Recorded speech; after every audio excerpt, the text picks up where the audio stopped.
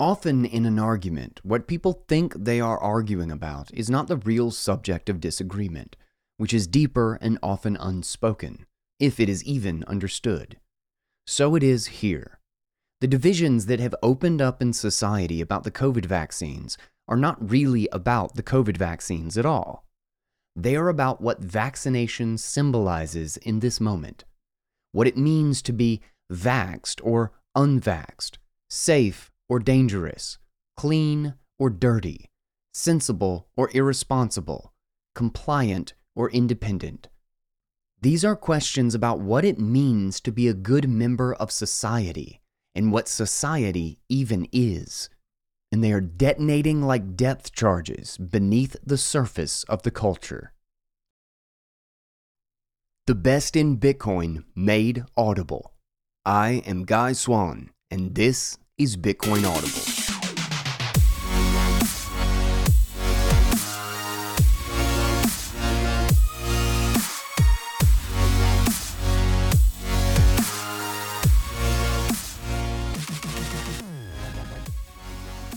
What is up, guys? Welcome back to the show, everybody. I am Guy Swan, and this is Bitcoin Audible. We are taking a little bit of a departure from our normal topics today. Well, not a lot, actually.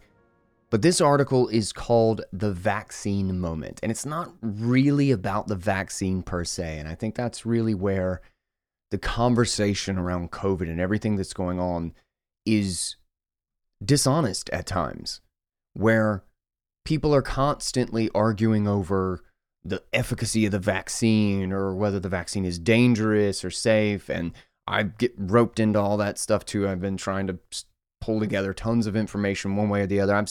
It's just all nonsense. It's unbelievable how much different stuff there is in every single direction when the critical issue is about control and what we are putting up with, what we are allowing to happen while we are deathly afraid of going outside and catching this virus. This article, like I said, is not exactly about the vaccine per se. It's about the systems of control that are being constructed with surprising lockstep across the entire globe around the excuse of the COVID vaccine. Now, there's basically no way to have a sensible conversation about this anymore. And that's largely, I believe, because the mainstream doesn't allow it. When you don't allow the opposition to have a voice, to even give them the respect of a mutual conversation and a choice that they have, when that pretense is taken, you create extremism. You create a distrust that has them looking for every possible reason why you are wrong, even ridiculous and absurd theories. And yet this has been the response. This has been the treatment. To even begin the conversation as if the narrative can be questioned at all is met with anger, abuse, and censorship. So if that is how you feel, if you're already uncomfortable about this episode, you can't deal with a conversation about this topic, then just cut it off. Just listen to the next one or unsubscribe. It doesn't really matter. Like this is just a podcast. I'm talking to my computer, sharing an article that I think is valuable and is important to me, and trying to explain my worldview. If you're offended or hurt by that, then just go away. I have no animosity to somebody who disagrees with me. I really, despite the fact that I get heated and sometimes vicious even in like a Twitter debate, I really don't. I enjoy a debate. And I try to admit and understand when I'm wrong, which I am wrong about stuff pretty often. But I will not entertain someone who disagrees and says that I will be met with violence for simply not coming to the same conclusion, for not making the choice that they did. And that's going to immediately reinforce the fact that I probably made the right decision. And I want even less. I want nothing to do with that person, because that is not a good person. And them outsourcing that job, that violence, to some other thug with a gun and a baton, rather than doing it themselves, only makes them worse. You can see I'm going to get heated about this. I got a long guy's take for this episode. But I feel I have to caveat this because this has become a stupidly divisive topic. It just isn't a conversation anymore. It's a religion. Questions aren't allowed. Those who do question are simply heretics. But if you are looking at the world right now and it makes you feel uneasy, if you're seeing what's going on in Australia, in Austria, in Germany, and you're seeing internment camps, you're seeing politicians talking about how much they want to hurt and make the unvaxxed pay for what is happening. If you're seeing the explicit and deliberate drumming up of fear and suspicion by the media and the government, and that makes you uncomfortable, that raises a red flag, then maybe this is a good article to listen to. You know, I have a very strong principle around this topic that is unambiguous. I simply believe in self-ownership. So forgive me if I get heated or I sound angry during any of the commentary here. Remember again, you have the magical power of just turning this off and going about your day if you'd rather not listen. Exercise that if you cannot handle it. But this article really stuck with me, and I think it's going to bug me until I do a show about it and just get it off my chest. And sure, it's not really about Bitcoin, like explicitly, like he doesn't mention, I don't think Paul is a Bitcoiner here, but it is about liberty and autonomy and the direction of the world, which is deeply related to the importance and the very reasons for Bitcoin's existence. And then in addition, it's also my show, and I want to talk about it. So with that, hopefully you are still here, because we are reading a really good article today from Paul Kingsnorth. Real fast before we jump in, I want to thank our sponsors for keeping this show alive. We have the Fold card, you know it. It's got sats back on literally everything in your life. It is a cheat code for a never-ending stream of sats. And then we've got Swan Bitcoin, which is simply put the best place to buy Bitcoin. Automatic savings plan, automatic withdrawal. That's where you send it straight to your hardware wallet like the BitBox. So you know that those sats are yours. You own them. Nobody else can freeze them or take them or, lock your account. And that's where you want to send your Fold sats to. You want to keep them all secure on your cold storage device. And last but not least, Bitcoin Magazine and the Bitcoin 2022 conference coming up in April. It is going to be the biggest Bitcoin conference ever, and you don't want to miss it. Link to all of the above mentioned found in the show notes with a lot of discounts for the listeners, by the way. I got discount codes, so don't forget to check it out. With that, let's get into today's article, and it is titled, The Vaccine Moment, Part 1, On the Days of Revelation, written by Paul Kingsnorth. This is the first installment of a two-part essay on the virus and the machine. Part 2 follows next week, after which normal service will be resumed. Perhaps it's because I'm English, or perhaps it's my age, or perhaps it's just blind prejudice. But when I wake to the news that the Austrian government has interned an entire third of its national population as a, quote, danger to public health, a chill runs down my spine. Austria, I think to myself. Ah. I look at the news photos of armed, masked, black-clad police stopping people in the streets to ask for their digital papers, and I read stories of others arrested for leaving their own house more than the permitted once a day. And I hear Austrian politicians intoning that those who refuse to accede to the injection are to be shunned and scapegoated until they acquiesce. Then I watch interviews with ordinary people, and they say that the unvaxxed had it coming. Some of them say that they should all be jailed, these enemies of the people. At best, the anti-vaxxers are paranoid and misinformed. At worst, they are malicious and should be punished. A few days later, I wake up to some more news about Austria.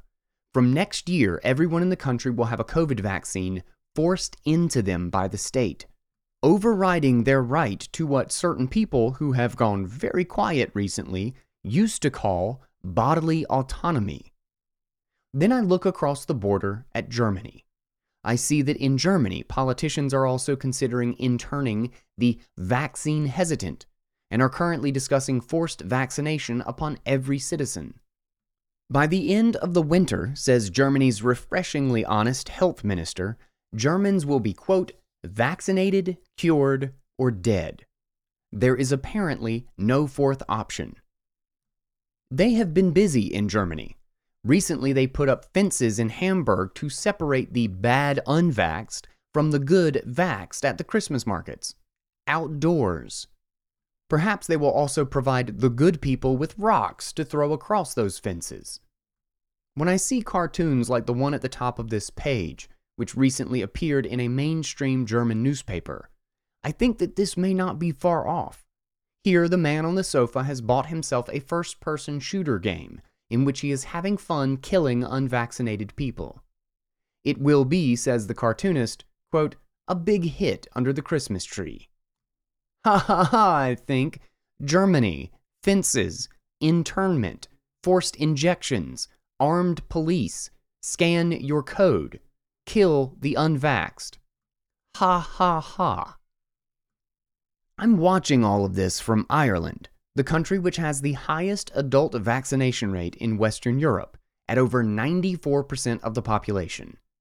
At the same time, curiously, we have some of the highest COVID infection rates in Western Europe, too. The government has not been able to explain this fact, but it is a trend that has recently manifested in some other highly vaccinated places, too.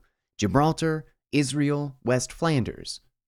High levels of vaccination do not seem to correspond with low levels of disease, often quite the opposite. In other parts of the world, strange things are happening too. Africa, for example. Africa's population is the largest, fastest growing, and materially poorest of any continent. Few governments there can afford to supply their people with the pricey corporate vaccines which we in the West have staked our nations on. Only 6% of Africa's population is vaccinated, and national healthcare systems barely exist in many places. Yet the WHO describes the continent as, quote, one of the least affected regions in the world by the virus. In fact, the richer, more developed parts of the world seem to be suffering worst from the pandemic. Nobody seems to be able to explain any of this, but that hasn't changed the official direction of travel. Certainly in Ireland, the script remains the same.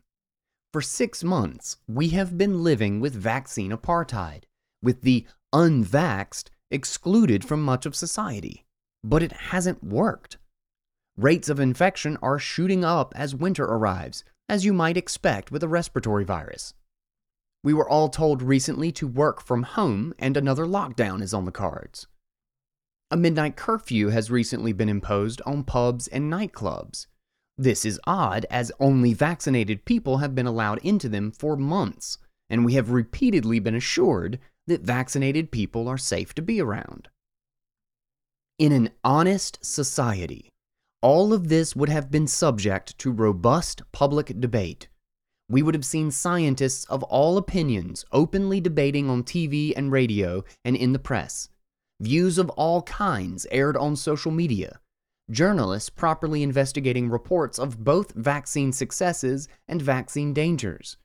Serious explorations of alternative treatments. Public debates about the balance between civil liberties and public health, and what public health even means. But we have not seen this, and we will not see it, for debate, like dissent, is out of fashion. The media here in Ireland has not asked a critical question of anyone in authority for at least 18 months. Google's algorithms are busy burying inconvenient data, while the social media channels from which most people receive their worldview are removing or suppressing critical opinions, even if they come from virologists or editors of the British Medical Journal. Day after day, I have been waking and wondering, What is going on? Internment, mandatory medication, segregation of whole sections of society, mass sackings, a drumbeat media consensus, the systematic censoring of dissent, the deliberate creation by the state and the press of a climate of fear and suspicion. What could possibly justify this? Perhaps the combination of a terrible pandemic which killed or maimed large percentages of those it infected, and the existence of a safe and reliable medicine which was proven to prevent its spread.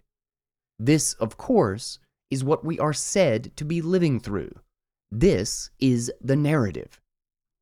But it is clear enough by now that the narrative is not true. COVID-19 is a nasty illness which should be taken seriously, especially by those who are especially vulnerable to it. But it is nowhere near dangerous enough, if anything could be, to justify the creation of a global police state.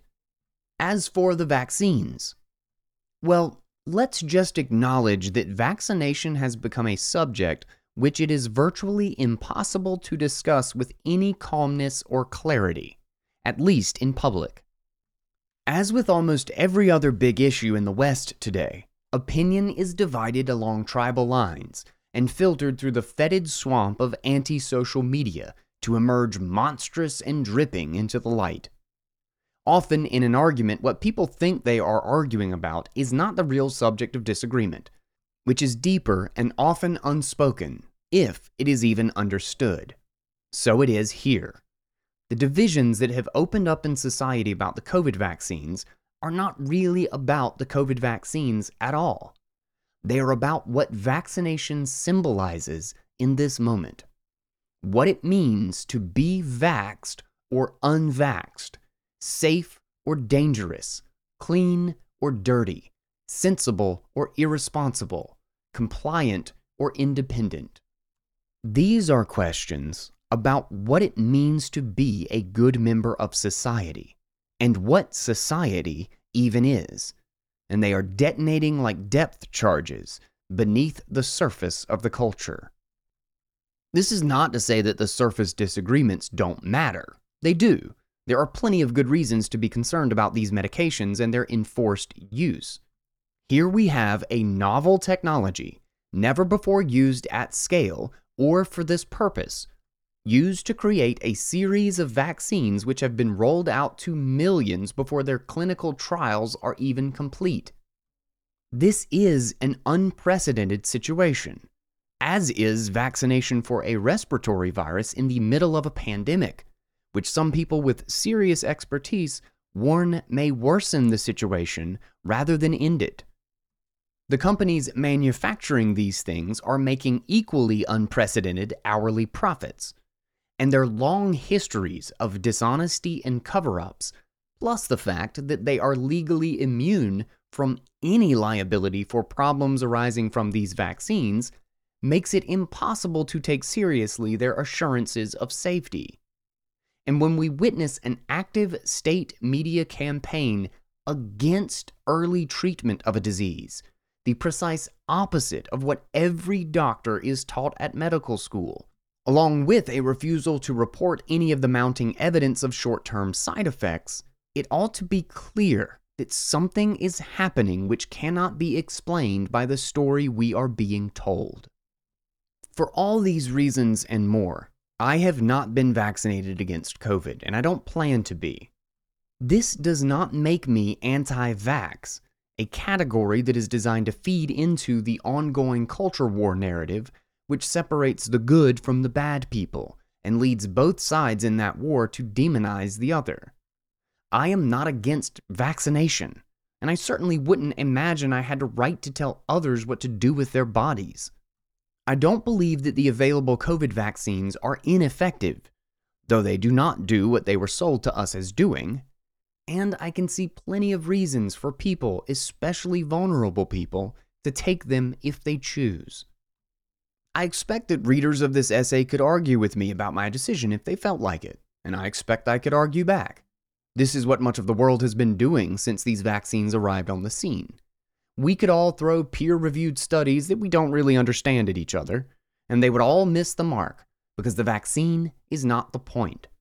The point is what it symbolizes and what it is being used to build. I am a writer. I know how to construct stories. I know what makes them succeed or fail, and I have a nose for when a story does not hang together. The COVID narrative is just such a story. It doesn't fit together, even on its own terms. Something is wrong.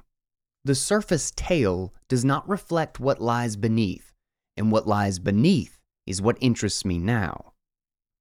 We live in an apocalyptic time, in the original sense of the Greek word apocalypsis, or revelation. What is happening on the surface is revealing what has always lain beneath, but which in normal times is hidden from view. All of the action now is in the underworld. Beneath the arguments about whether or not to take a vaccine that may or may not work safely glides something older, deeper, slower. Something with all the time in the world. Some great spirit whose work is to use these fractured times to reveal to us all that we need to see. Things hidden since the foundation of the modern world. COVID is a revelation.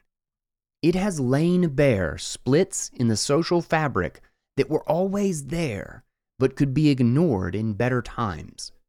It has revealed the compliance of the legacy media and the power of Silicon Valley to curate and control the public conversation.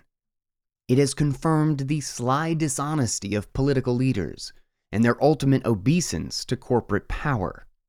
It has shown up, quote, the science for the compromised ideology it is. Most of all, it has revealed the authoritarian streak that lies beneath so many people, and which always emerges in fearful times. In the last month alone, I have watched media commentators calling for censorship of their political opponents, philosophy professors justifying mass internment, and human rights lobby groups remaining silent about vaccine passports. I have watched much of the political left transition openly into the authoritarian movement it probably always was, and countless, quote, liberals campaigning against liberty. As freedom after freedom has been taken away, I have watched intellectual after intellectual justify it all. I've been reminded of what I always knew. Cleverness has no relationship to wisdom. I have learnt more about human nature in the last 2 years than in my preceding 47. I have learnt some things about myself, too, and I don't especially like them either. I have noticed my ongoing temptation to become a partisan, to judge and condemn those on the other side of the question, those sheeple, those malicious enemies of truth. I have noticed my tendency to seek out only sources of information which confirm my beliefs. Revelation is never comfortable.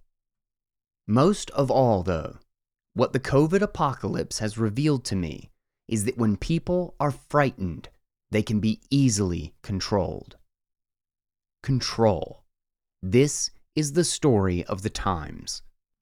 Across the world, we are seeing unprecedented claim to control staked by the forces of the state in alliance with the forces of corporate capital over your life and mine. All of it converges on the revealed symbol of our age, the smartphone-enabled QR code that has with frightening speed and in near silence become the new passport to a full human life. As ever, our tools have turned on us. Another revelation. They were never our tools to begin with. We were theirs. Amongst the vast flock of contested facts that wheel around this virus like a murmuration of starlings, darkening the skies and addling the mind, one stands out. It is the single fact that blows a cathedral-shaped hole in the strategy being pursued by governments at present, and which offers a glimpse into the crypt. It is the fact that these vaccines, whatever their efficacy in other areas, do not prevent transmission of the virus. This single fact, which has long been known but is barely ever mentioned, blows apart the case for vaccine passports, segregation, lockdowns of the unvaxxed, and all such similar measures. Even if you believe, or pretend to, that this virus is dangerous enough to justify the radical new forms of authoritarianism which have emerged around it, and I certainly don't, these forms will fail anyway if both vaccinated and unvaccinated people can spread it, which we know they can. What then can be the justification for the system of technological control and monitoring which has arisen around us with curious speed and smoothness over the last year? And what could explain the strangely similar language in which the world's governments explain and justify this system, which so many have adopted in similar ways, with similar technologies, in similar time frames? That the unvaxxed are a danger to society, and that the vaxxed must be protected from them is the pretext. But as we're seeing on the ground in Ireland, the pretext is baseless. If we were operating as we pretend to be from the ground of reason, if we really were following the science, then we would be dismantling these systems at this point. Instead, we are moving deeper into them. We are being herded into a future in which scanning a code to prove you are a safe and obedient member of society will be a permanent feature of life, as unquestioned as credit cards and driver's licenses. We are moving towards enforced mandatory vaccination of entire populations, including children, and prison sentences for those who refuse. By winter's end, we could be living in a world in which the state has taken full charge of our bodies, and our only chance of remaining active members of society is to submit to their every instruction and agree to permanent digital monitoring to prove our compliance. 18 months ago, anyone suggesting that this would be the direction of travel when this virus arrived in town would have been dismissed as a paranoid David Icke fanboy. But over that 18 months, we have moved smoothly from 2 weeks to flatten the curve to mandatory injections to avoid prison. We have normalized this and accepted it. We have not asked questions. Those who have dissented have been censored, silenced, bullied, and abused. Even as I was writing this essay, the situations in Germany and Austria were eclipsed by news from down under. This weekend, the Australian Army began shifting COVID-infected people into state-run camps. Parts of the Northern Territories of Australia have entered a hard lockdown in which nobody can leave their house for any reason at all except for urgent medical treatment. Those who have contracted the virus or simply been in contact with someone who has will now be forcibly transferred by soldiers to a government-run camp where they will be held until the state decrees they are safe enough to be released. These, quote, mandatory supervised quarantine facilities have been used to quarantine incoming travelers for the last year. Now they are being used to contain Australian citizens. You can watch this measure being announced by the government here. You can see another Australian politician fulminating about the unvaxxed and what he would like to do to them here. If after this you are not filled with foreboding, then I don't know what to say to you. My own sense of foreboding is deepening daily. Beneath the surface, down in those depths, I am far from the only one who can see what is emerging. The narrative does not hang together. The story does not gel, but it is doing its job nonetheless.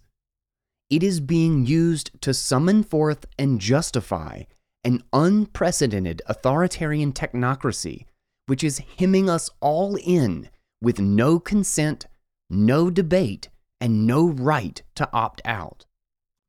In a short but momentous 2 years, this is who we have become. We in the West, who have spent decades, if not centuries, lecturing the rest of the world about freedom and sometimes trying to bomb them into accepting it. We who invented this thing called liberalism. We who are now burying it. It didn't take much, did it, for our words to be revealed as hollow. Nearly a decade ago, I wrote an essay called The Barcode Moment. It's collected in my book, Confessions of a Recovering Environmentalist, but you can also read the original version in 3 parts, here, here, and here. It was about the advance of intrusive technologies, and the question it posed was, where will you draw your line? I was trying to work out for myself the answer to this question, which has nagged at me for years. At what moment does the direction of travel of the machine become so obvious, so intolerable, so frightening that you can no longer acquiesce? What is the breaking point? For some people, it was smartphones. For others, it might have been social media. These days, I think that the really smart people stepped off the carousel at dial-up modems and went quietly into the woods. That essay was easy to write compared to this one. 10 years ago, I shivered at the sight of Google's new Glass technology, which in retrospect was an early shot at a prototype metaverse, and wrote about what it might portend. It turns out that it's a dozen times easier to write about a future of technological control that might be right around the corner than it is to write about it as it manifests around you. But this is what is happening today. Over the last 6 months, I have been writing about the evolution of the vast grid of technological control that I call the machine. Where it came from, what powers it, how we manifest it in our culture and in our individual lives.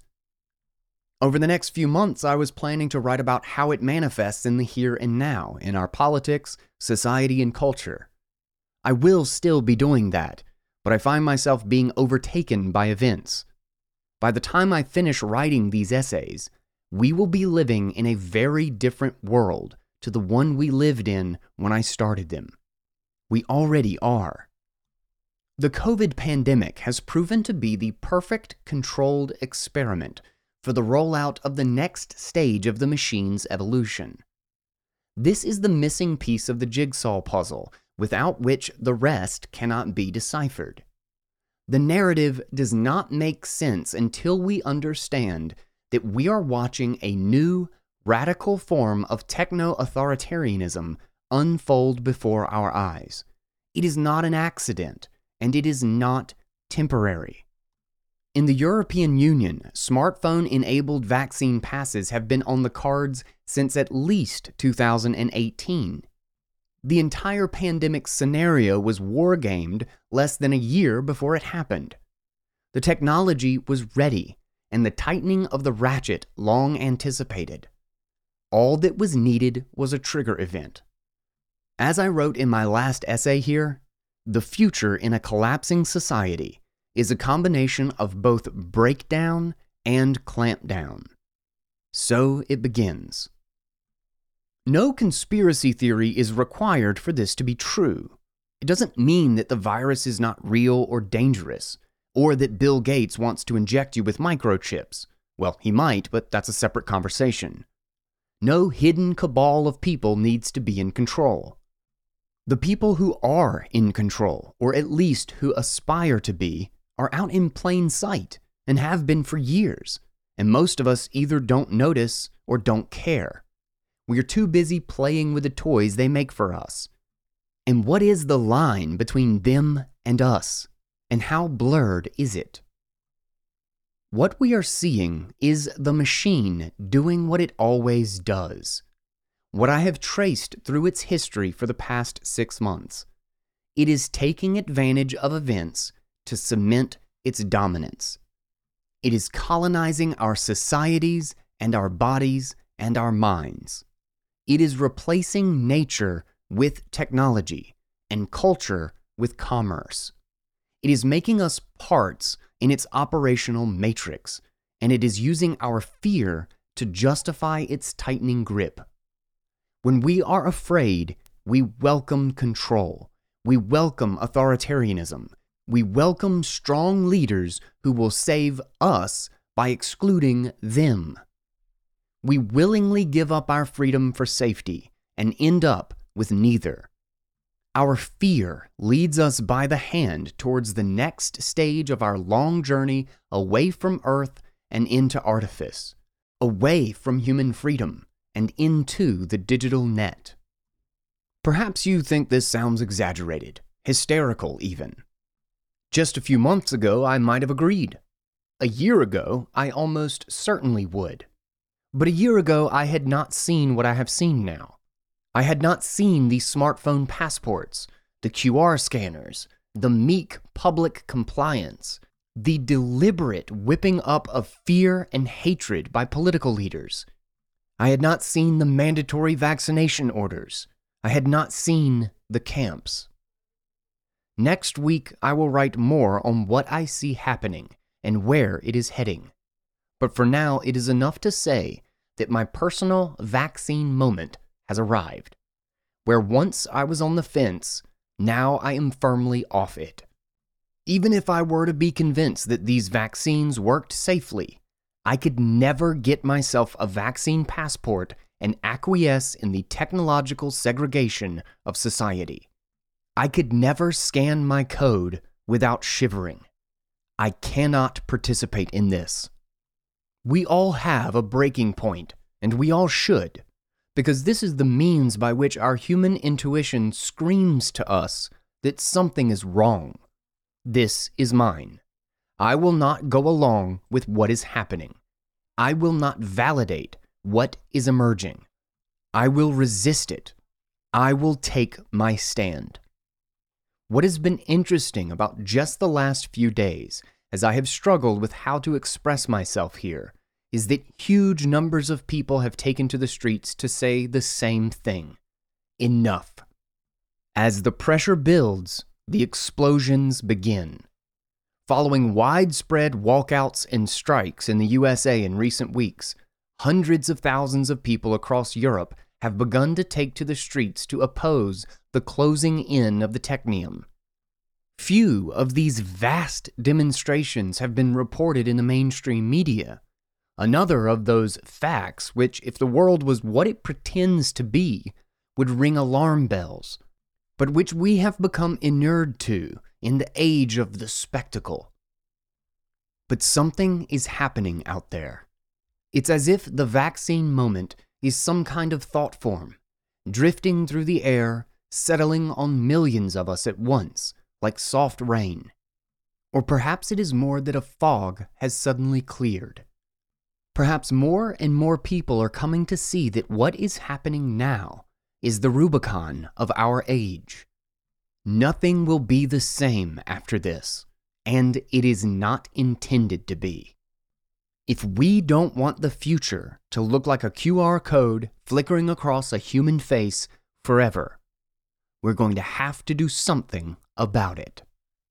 All right, that concludes part 1 of the vaccine moment.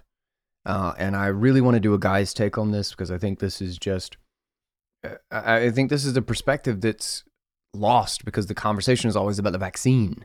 And I think that's irrelevant. Whether or not the vaccine works or not, or whether it's damaging or not, has nothing to do with the ridiculous government response that we have just blindly accepted without debate as a response to this. And I think Paul is right here, that there is something far larger and far more established that is moving simply at an opportune time.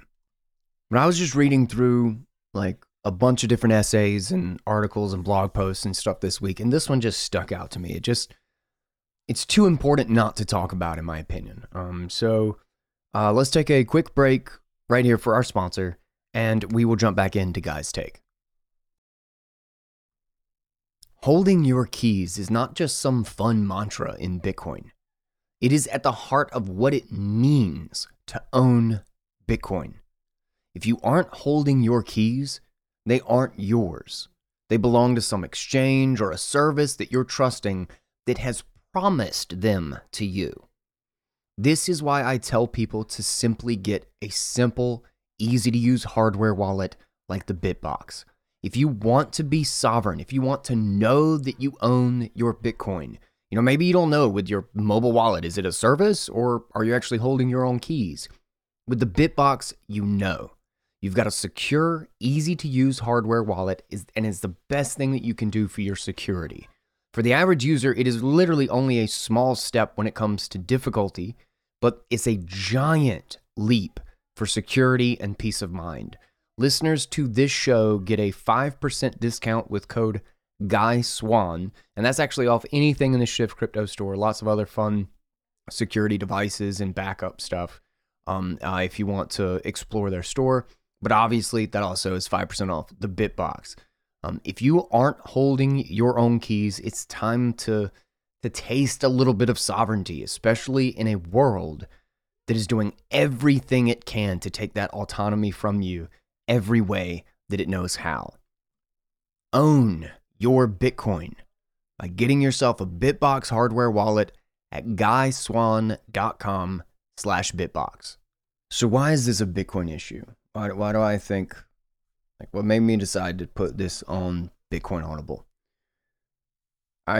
I genuinely think we're, when I look at this thing, when I look at what's happening, I don't see a virus. I can't believe, it's kind of dumbfounding to me that people still see the narrative as it's told. That this is all about this awful, deadly, terrible virus that we can just beat if we do A, B, and C, which we've all done A, B, and C clearly over and over and over again, and in 100 different fucking experiments for 2 years, and it's not even come close to working in any case at all. And yet this is still the narrative. That if we do these ridiculous things, I don't see a virus, I don't see a vaccine, I see a system of control that fully believes and accepts as a given, and that every other person around me seems to just swallowed hook, line, and sinker every facet of this machine with the clear and explicit claim that it owns us completely, and it can do with us what it sees fit, whether it be invade our body or lock us in a box for some subjective good that they claim, without the allowance of any contest or debate or consent whatsoever, what is necessary to keep everybody safe. And I just keep asking myself, how did we get here? How did we get here so fast? There were people who told me so I was actually really nervous about this virus at the very beginning, and then that kind of dropped quite a bit pretty quickly. And because I was seeing it kind of from an economic perspective, is how will this be used? How will this be convenient for the people who want to basically scapegoat, who want to convert the blame to a virus of an economic crisis that started in September of 2019, essentially, or at least the cracks started to unravel and that there was no escaping it. And this just seemed like, After I kind of got over the videos from China, people falling down out of nowhere and just, convulsing and like all this stuff is like really kind of scary shit. And it seemed like people weren't even paying attention to it then. But like back through like November and December, even January, really, I guess like that's probably when it picked up in 2019 into 2020. But more and more as time has gone on, I'm just amazed by the assumptions of with just the utter clear and lack of principles that like nobody is restricted anywhere. Like nobody is just, and I mean that in the context of power.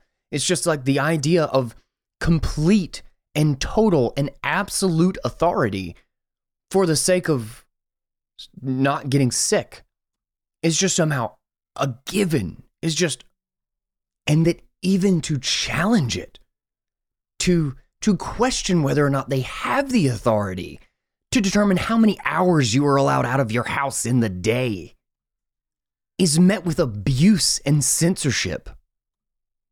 You know, the idea of even talking about a vaccine passport in like March of 2020 would literally get you banned. You get kicked off of Twitter. Like, there were people who literally like, they're going to push for vaccine passports. We're going to be scanning QR codes to get into restaurants and stores and stuff. And they were getting called, not only were from the complicit crowd, were they being called conspiracy theorists, which is an admission, by the way, that this is something that we don't want, that this is a bad thing, that you're exaggerating and saying that there's going to be some grand conspiracy to do a very bad thing, which is vaccine passports and scanning QR codes to get into a grocery store. That's absurd. Obviously, we would not want that, but you're ridiculous. We should ban you need to be censored. You need to be fact checked. You need to have your fucking mouth shut. And yet, 1 year later, we actually have vaccine passports popping up all over the world. Multiple governments in lockstep doing the exact same thing. And now, not only is it not a conspiracy theory, the idea that you would not like it when it was admitted that it was a conspiracy theory of an evil thing that would never happen. Now it's just like, obviously you're crazy for not just accepting this new and obviously only beneficial system of KYC everywhere. That's what this is. That's what this is. For anybody who, if there's anybody on the fence or wondering, you know, listening to this uncomfortable because they support or just think all of this is perfectly normal. I don't know the worldview that could possibly, I just can't, that doesn't fit in my head anymore. But for anybody who is, do you at least understand the argument that KYC, AML, like anti-money laundering and like the need to put like customer data into these giant databases with every single company they ever sign up with is a horrible invasion of privacy, and it's so stupid for consumers, like for the security of the consumer.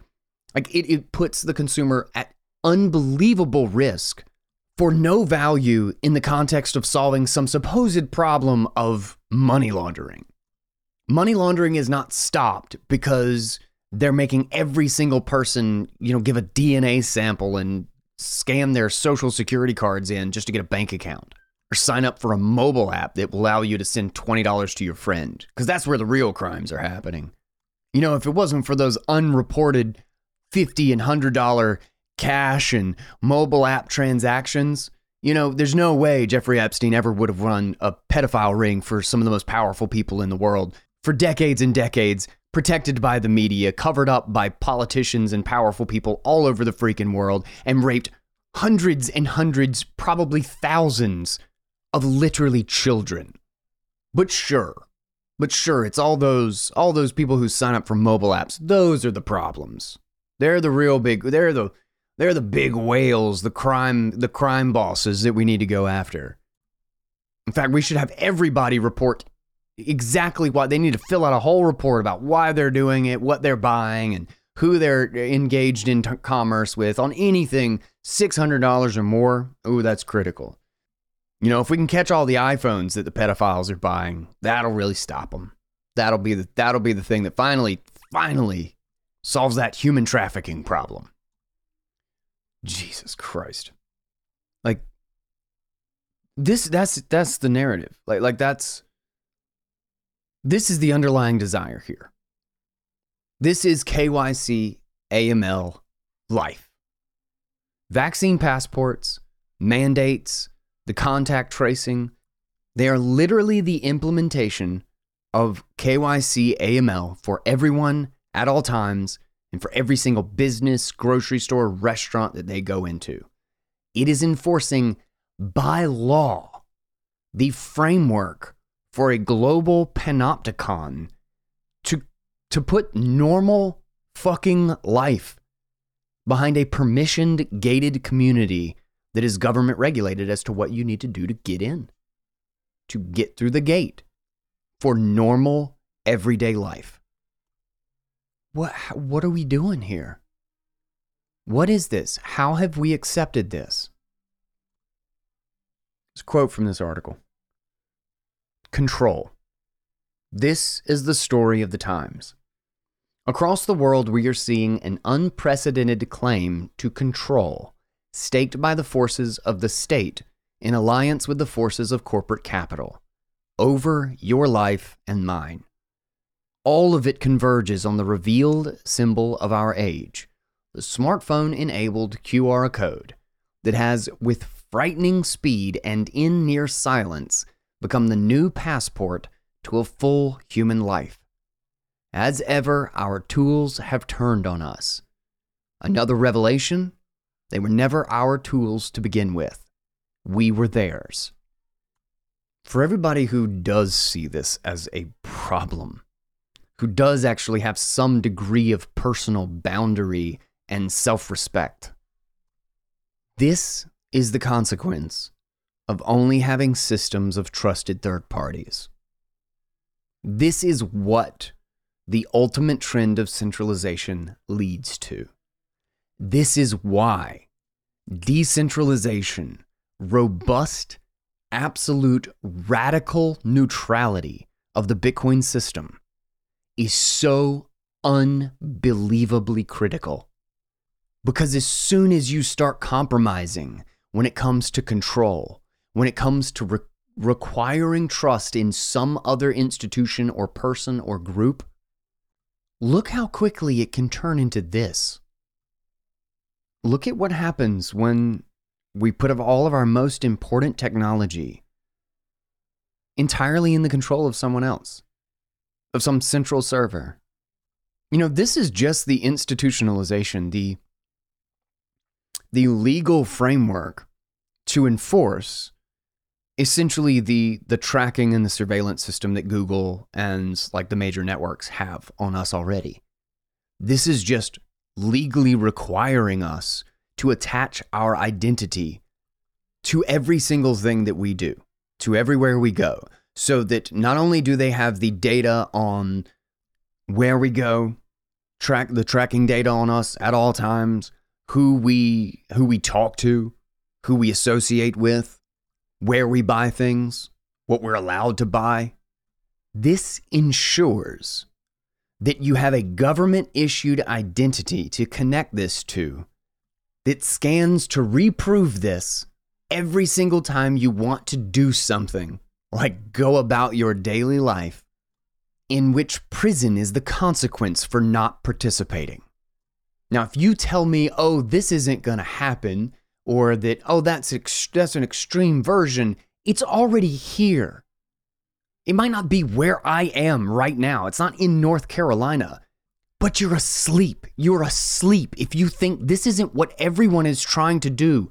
All of these governments are openly talking about it. None of this is hidden. None of this is hidden. How do you pretend that this isn't real? This is what they all want to do, and they have absolutely no moral qualms about doing it. There are no principles holding these people back. It is 100% related to the degree of angry pushback they receive and how quickly they are able to actually do it.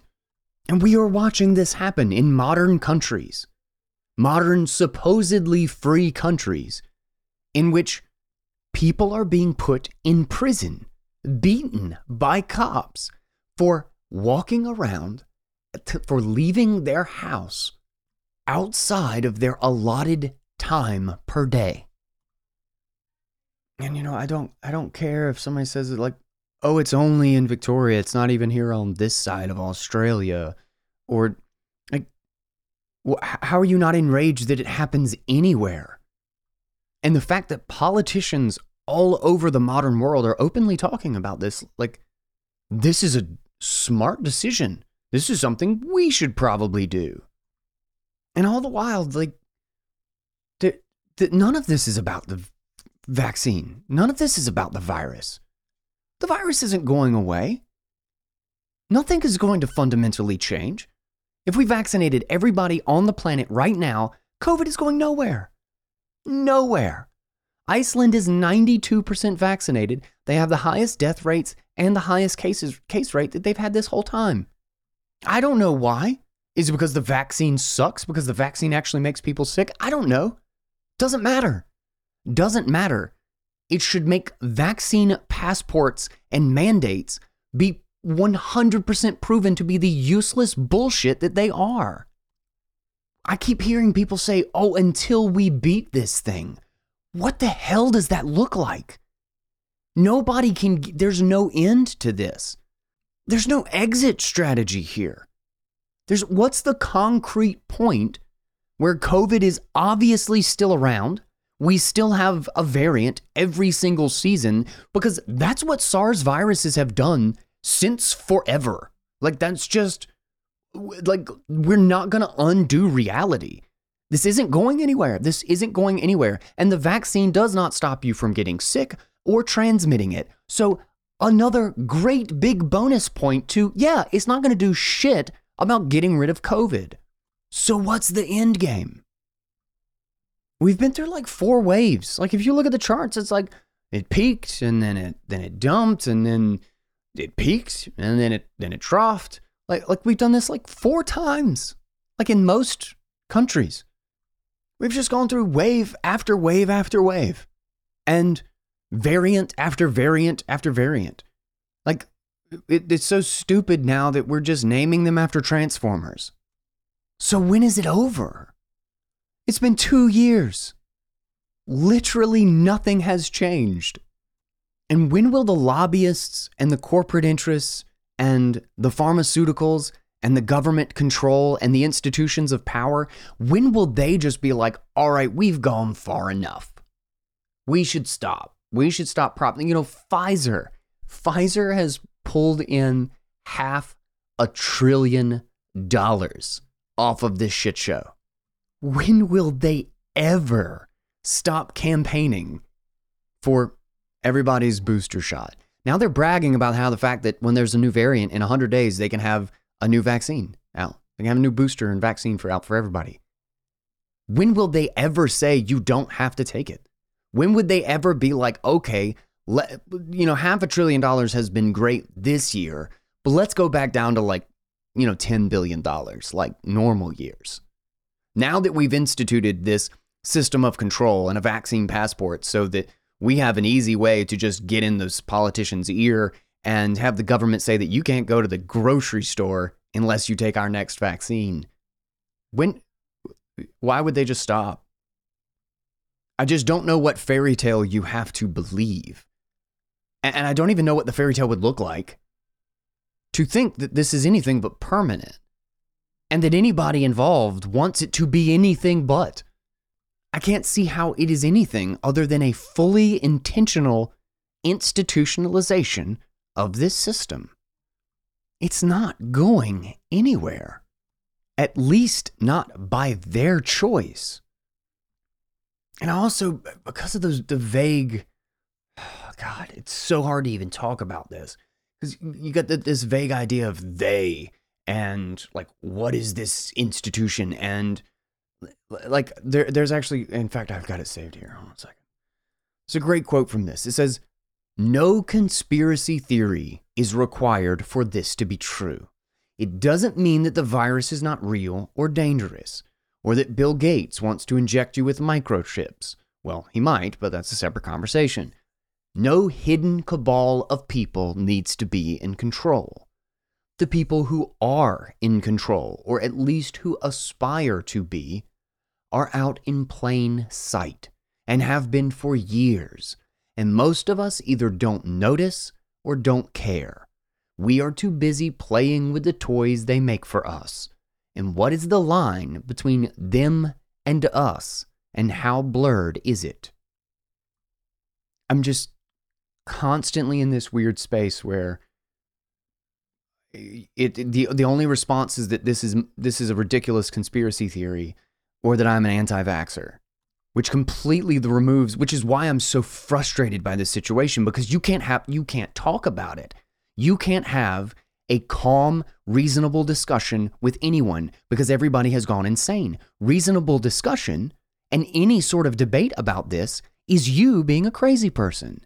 The idea of debating any of this is immediately and absolutely off the table. We are just supposed to swallow it, and to not do so makes us a conspiracy theorist or an anti-vaxxer, which is just mind-boggling. This doesn't have to be a conspiracy theory. It is all out in the open. We can just look at it and listen to them. The IMF is talking about it. The World Bank is talking about it. The German government talks about it. Watched lots of videos of politicians talking about it. Watched Australian politicians talking about it and people in power. Watched Biden talking about it. Watched Jim Cramer talking about it. None of this is a conspiracy. It's 100% in the open. The people who are able to consolidate power and get what they want out of this situation are taking advantage of their position, of their incredible centralized control, and the fact that they can grasp onto even more of it because everybody's scared and it's super freaking easy. You know, there's some subset of people who just be like, oh, you think we're going to have QR codes and contact tracing in an app that you have to scan to get into your grocery store and go to the movies and go to a restaurant. And all I can think is, how many times does somebody in power have to explicitly state that before you believe them?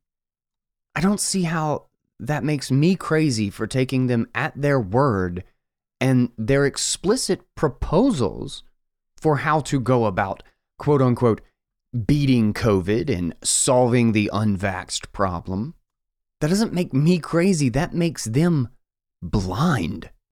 With their heads so deeply buried in the sand that I'm shocked they can move their arms. I'm curious, when we're openly talking about not letting someone have their life unless they do A, B, or C, and controlling where they can go, when they can, how long they can. When that's totally on the table, how many steps away from that, how many inches away is the conversation of just confiscating everyone's wealth if they don't do A, B, or C? How hard is it to tie your CBDC to that QR code, your salary, your health insurance? You know, for anybody who's listening to this show for any period of time, like I've explained over and over, and I use this analogy a lot, that we have two paths that we can go down. One is toward ever-increasing centralization, control, and top-down restrictions, and explicit labels and barriers, gates on what we can and cannot do based on a set of government policies, based on political whim and corporate control. Or we have autonomy, we have decentralization, we have people owning themselves and their money without anyone else's permission. This is what I was talking about. This is path A that we are screaming down at 1,000 miles an hour. And there are a shocking number of people, even people in Bitcoin, who are just like, this is fine. This isn't actually that path. Yeah, this is exactly what I was talking about. This is exactly what I have always dreaded we were possibly headed into. I've just, like we talk about, privacy is one of those things that you pay for down the road. That, you don't have privacy today, and maybe that doesn't cost anything. But then 5 years from now, 7 years from now, the wrong people are in power and they've taken the wrong amount of power, and suddenly that privacy now has a huge cost. But because it was just like a minor inconvenience today or 5 years ago, no big deal, right? It's just a inconvenience not to, and there's no real concrete, immediate benefit for making sure you do have your privacy or your autonomy. We are now living in exactly the consequences of what happens when those things go away, when they are lost entirely, because our entire economic system has become ever increasingly more and more centralized. more and more restricted, more and more manipulated and corrupted, to the tune of the fact that prices are just meaningless. That the entire economic system is a giant race to get the new government tokens and make sure you're in a position of power when the government puts restrictions on every single thing you do and executes full control over your body. You know, my body, my choice is a dirt simple principle. Isn't it kind of funny how quiet they are now?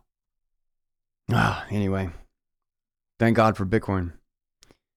Because the only real solution to this, the only real fundamental fix, the thing that tears out the roots of this entire system, is the removal of the control of capital. Because the control of capital enables all of this. And you know, I don't like to get crazy angry on this show. Like, I'm generally very optimistic. And I do think we have like something really amazing happening at the same time that something kind of horrifying is unfolding in the legacy world. And that's both from the incredible expansion of the surveillance state and, you know, mandates and all of these ridiculous systems of control that they are working incredibly hard to have standardized and become a part of everyday life.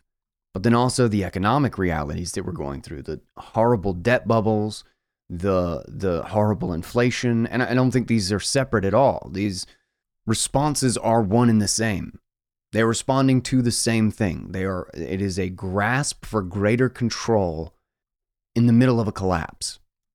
And I think the writing is on the wall. Like, everything points to both of these things getting worse going forward, at least in the short term. But the fundamental solution to both is just an ability to exit the control of capital from this system that is trying to tighten the reins. And in an optimistic note, you know, liberty is not a constant. Like, the need or recognition of liberty and the focus on liberty only comes it only really burns bright when it's understood that liberty is being lost. You know, it's a wave, as a cycle, like anything. It's a response. You only understand, it's like taking anything for granted. You only understand the value of love when you lose it, when you're alone. You only understand the value and the importance of liberty when it's taken from you and you begin to see the consequences. And I think there's a lot more people that are waking up to the problems here. And, you know, if I've annoyed someone with this episode or that made them very uncomfortable, they think I'm ridiculous and I'm stupid for over-exaggerating and thinking this is a terrible thing, you know, I don't really care. I just don't. This is deeply important to me, and I think this is a critical issue. And for the people who are waking up and having their moment where they're realizing just how important liberty is and realizing that, holy crap, we aren't free. That this thing that I assumed was simply the norm is not anymore. That I don't have, this isn't my decision. Somebody is going to force this onto me. I'm going to lose my job if I don't come to the same conclusion. And maybe I didn't. Or maybe I simply don't want to live in a world where these things become the norm. Well, those people are probably very scared. Like Paul said in this, they probably have a deep sense of foreboding. So that's who I'm talking to. Because I don't think it's right for those people to feel like they're alone. They're not. Yes, this matters. No, you are not crazy for thinking this is stupid, senseless, and does not fit with even their supposed claims for what they're trying to accomplish. No, this is not a world I want to live in either. At least not the one we're moving into. And if anybody tells you to shut your mouth and fall in line, that you're crazy for being afraid, that the authority has already announced exactly what the answer is, and questioning it is simply not allowed, they are the ones who are wrong, not you. This is not how we treat people in a free and open society by and for the people. Anyway, depending on how part 2 comes out for this article, I might dig into it again. and who the hell knows what happens over the winter. Cases are obviously going to go up. It's SARS. It's winter. Duh. So who knows what the world looks like when we come out of this. Like, 3 months is basically a lifetime right now. But I don't intend to talk about this a lot on the show. It'll probably come up from time to time just because, well, it's what's happening in the world. But the problem is that there is no rational, respectful discussion to be had. This is without a doubt the most divisive thing that anybody could talk about right now. It turns into a screaming argument and abuse instantly. And that's explicitly because when one side digs in and decides that the mere presence of potential disagreement or questioning, quote, the narrative or the science simply should not be allowed, is going to make the opposing side dig in even worse and believe any crazy thing that disagrees. They create the absurdities and the extremism by disallowing any sense of legitimate conversation. And I feel like I've made my stance perfectly clear. I don't give a shit about the vaccine. I really don't care about COVID. I want to understand those things better, and I try to collect as much information about them as I can.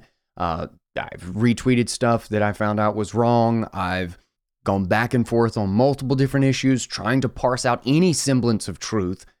But I've made my stance on vaccine mandates perfectly clear. They are evil. 100%. I don't really care. And I'm honestly shocked that I have to explain why a violation of one of the core principles of the Nuremberg Code is in fact a bad thing. The idea that that is even on the table for discussion really blows my mind. But I do not debate this topic. This is not up for discussion simply because I refuse to give the pretense of a conversation as if this is between two willing participants when one side, regardless of the outcome, regardless of whether they can convince the other or even argue their case in even a half decent sense, that if their end game is to simply support and contribute to the destruction of the other person's life, the removal of their job, their family, a violation of their most basic self-ownership, or throwing them into a cage, I refuse to give such evil the appearance of mutual respect by engaging in a conversation with it. If the end result is I'm going to put a gun to your head and make you do it anyway, then it's not a conversation, and I will not allow it to appear that way. If I do, I am only lending them legitimacy. And like Paul said in this article, I'm just not going to participate. I can't be a part of this. So I'm going to go buy a bunch of Bitcoin. And whether you agree or not, I hope you do too. Because holding Bitcoin will make you sovereign one way or the other. It will reinforce and prove that you own yourself. And you do. It is a simple objective fact of reality. My thoughts are mine. They are not run by you. My body is not controlled by you. It is mine. I own it. It is my experience. And everybody deserves that utterly basic right to their life. Their time is theirs. Their choice is theirs. Their risk is theirs. And Bitcoin respects that by design. But it requires responsibility. It requires us to know how to enforce that, how to protect that. And that's our job. That is our responsibility. Self-ownership is something that I believe with my whole being. It is the principle by which all other principles can be derived. It is the most important and critical thing to have any grasp of the understanding of liberty, in my opinion. Self-ownership is it. That is why when I look at what's happening in the world today, I am appalled. Because self-ownership is being ridiculed. It is being abused and called selfish. But it is also why when I look at Bitcoin, I am hopeful. Because it does not require anyone's approval. It does not require anyone else to agree with your self-ownership. And it does not have any subjective judgments as to how or when you own the fruits of your labor, or for what arbitrary authority it must be relinquished. Bitcoin is radical neutrality in a world of radical bias. So, with that, we'll close this out. Thanks for listening, guys. Huge thank you to our sponsors for the show, Fold, Bitbox, Swan Bitcoin, and the Bitcoin 2022 conference. Check out their links in the show notes.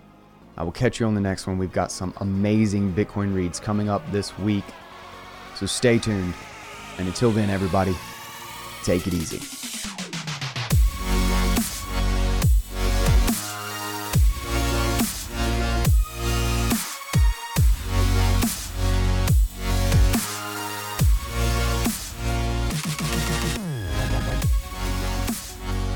You have been listening to Bitcoin Audible, a 111 production.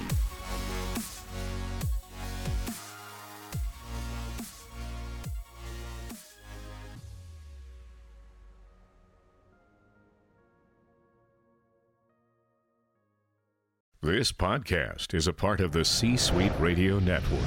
For more top business podcasts, visit c-suiteradio.com.